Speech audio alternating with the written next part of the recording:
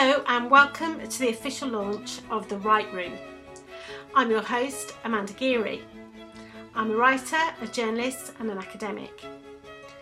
And I have undertaken many different types of writing projects in my time, as well as teaching hundreds of other people to write for various platforms, including the media and academic projects such as essays and dissertations. So informed by my passion for writing and my experience, I've created The Write Room. The Write Room is a weekly podcast to help writers, such as myself, connect with like-minded others, no matter whether you're a budding writer or a more accomplished wordsmith.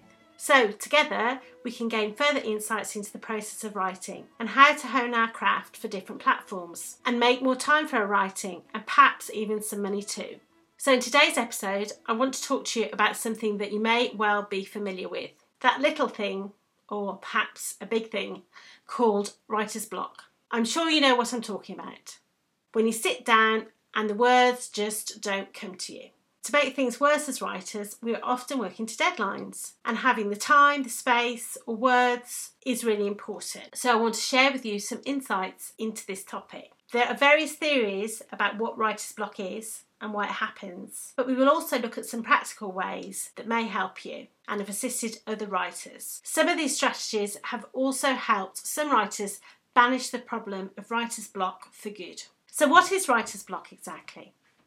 Well, according to the experts, it's a modern notion. Writer's block itself is a term that was coined in 1947 by a famous Austrian psychiatrist, Dr. Edmund Bergler, while he was living in New York.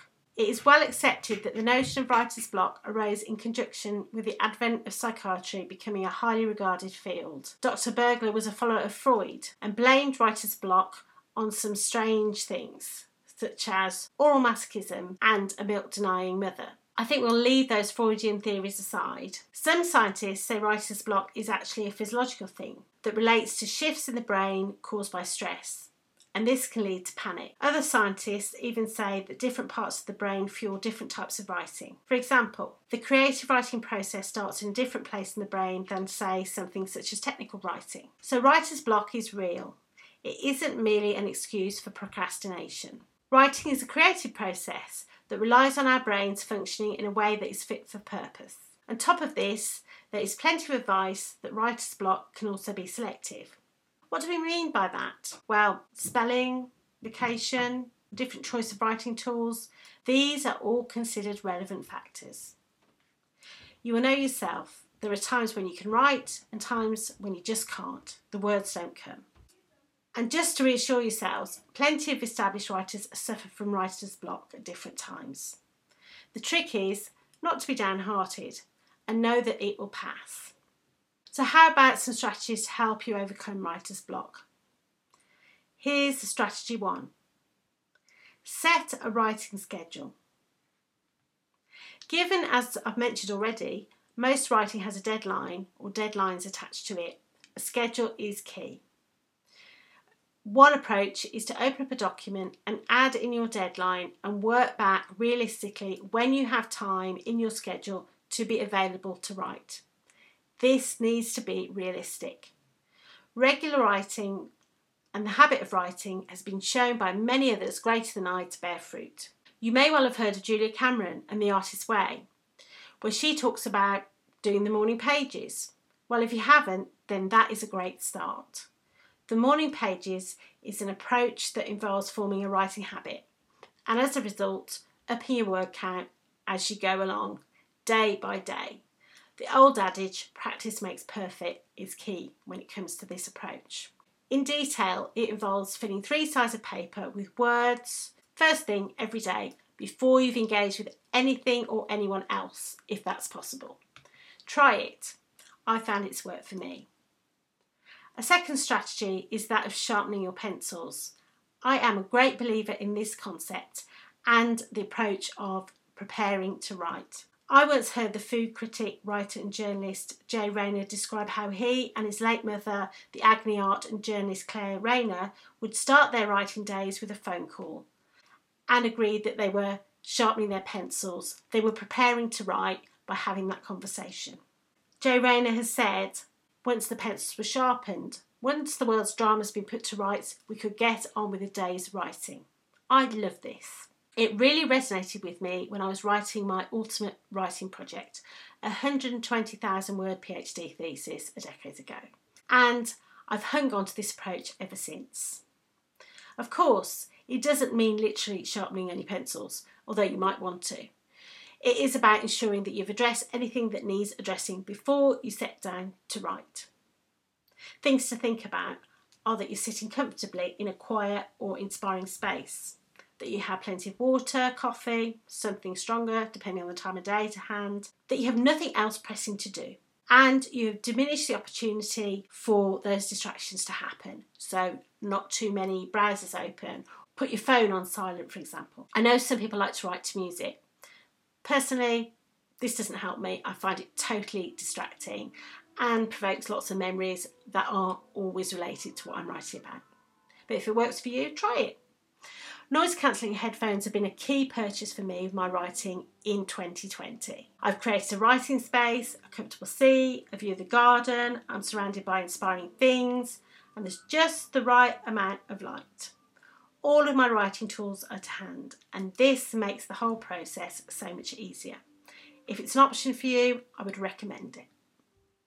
Strategy 3 is about completing timed tasks. We all agree a blank page or a blank screen can feel really intimidating. Make it accessible. This approach partially overlaps with the morning pages process that I spoke about, but it's about setting yourself short periods of time when you can chunk your writing. Sometimes this is called snack writing, which is a rather nice way to look at it. You might want to start writing for just 5 minutes. It doesn't sound very long, but you can get a lot done. So set a timer and off you go. Just write. In terms of organising your writing time more extensively, then I love a 2-hour window. I put 2-hour writing slots in my diary. This approach has been a complete epiphany for me. If I schedule in a 2-hour window, I can often get a project, a scene, a chapter done, or at least the first draft of it anyway. And as a bonus, sometimes I find that, say, an hour and a half is enough, which is fantastic because you feel you've won the gift of time. And you can go off and do something else or do a bit more. And it's really satisfying. Another tip is to allow yourself some way to come back to your writing. Give yourself an easy in when you're coming to the end of that writing time slot. Make it straightforward to come back to it and pick it up. Sometimes I might write the next heading, some bullet points, a brief list of next steps, and it's a system that I can't remember why I use it, but it works for me. But that's a signal to me. Pick up here. Speaking more generally in terms of time, you might want to factor in your writing schedule into your time goals. For example, I will write morning pages for 5-10 minutes to work on my treatment or introduction for 2 hours today, and finalise my outline by the weekend. What is key is that you hold yourself accountable to these timely goals. And speaking of accountability, I know this is something a lot of people who write talk about. My 4th strategy is accountability. Tell a friend or family member that you're working on a writing project, or perhaps join a writing community if you're not already in one. I have a number of networks and communities for different purposes.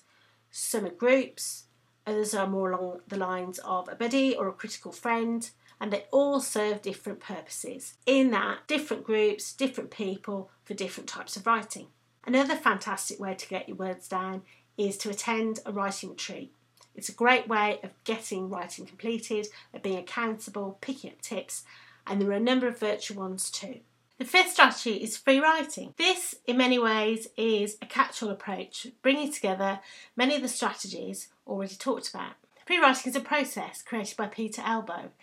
It is also an approach that is championed by many writers. It allows you to form writing habits by writing non-stop for a set period of time, and without the worry of anyone else reading it, because it's private writing. And it also encourages you to silence your inner critic, no matter whether that critic is calling you out for grammar, structure, or even your choice of words. You don't edit as you go along with free writing. You can look at it afterwards. It's just about getting those words down and freeing you from any pressure. The sixth and final strategy involves taking regular breaks. Giving yourself a break from writing, no matter whether it's 10 minutes, an hour, or even a day or two, where you set your writing aside and come back to it afresh, has all been proved to be beneficial. Having a break helps you clear your mind and helps you approach your writing activities from a fresh perspective. Bear in mind too that some ideas need time to develop without any conscious thought. You might find that you get inspiration when you're not specifically looking for it, perhaps when you're out on a walk or even in the shower. Just let your writing project breathe. So to wrap up, here are the Write Room's top tips for dealing with writer's block. Set yourself a realistic writing schedule. Allow time to prepare to write, to make yourself comfortable, and when you can, 100% focus on the task in hand. Chunk your writing by time. Try out different blocks of time to see what will work best for you. Find a way to make yourself accountable for your writing. And try strategies such as free writing. It can be really liberating in terms of getting your words down and out into the world. And lastly, if you're suffering from writer's block, the chances are you need to take a break. And just remember, all writing is rewriting. So writing is merely a process. It is not a one-off event or activity. You should reduce any perspective of it being a high-stakes process and try and see it as something that is achievable, that you can approach more easily. So go on, I encourage you to give these measures a try. I'll be really interested to hear how you're getting on. My contact details are in the show notes, as are links to other resources. All that is left is to thank you for listening.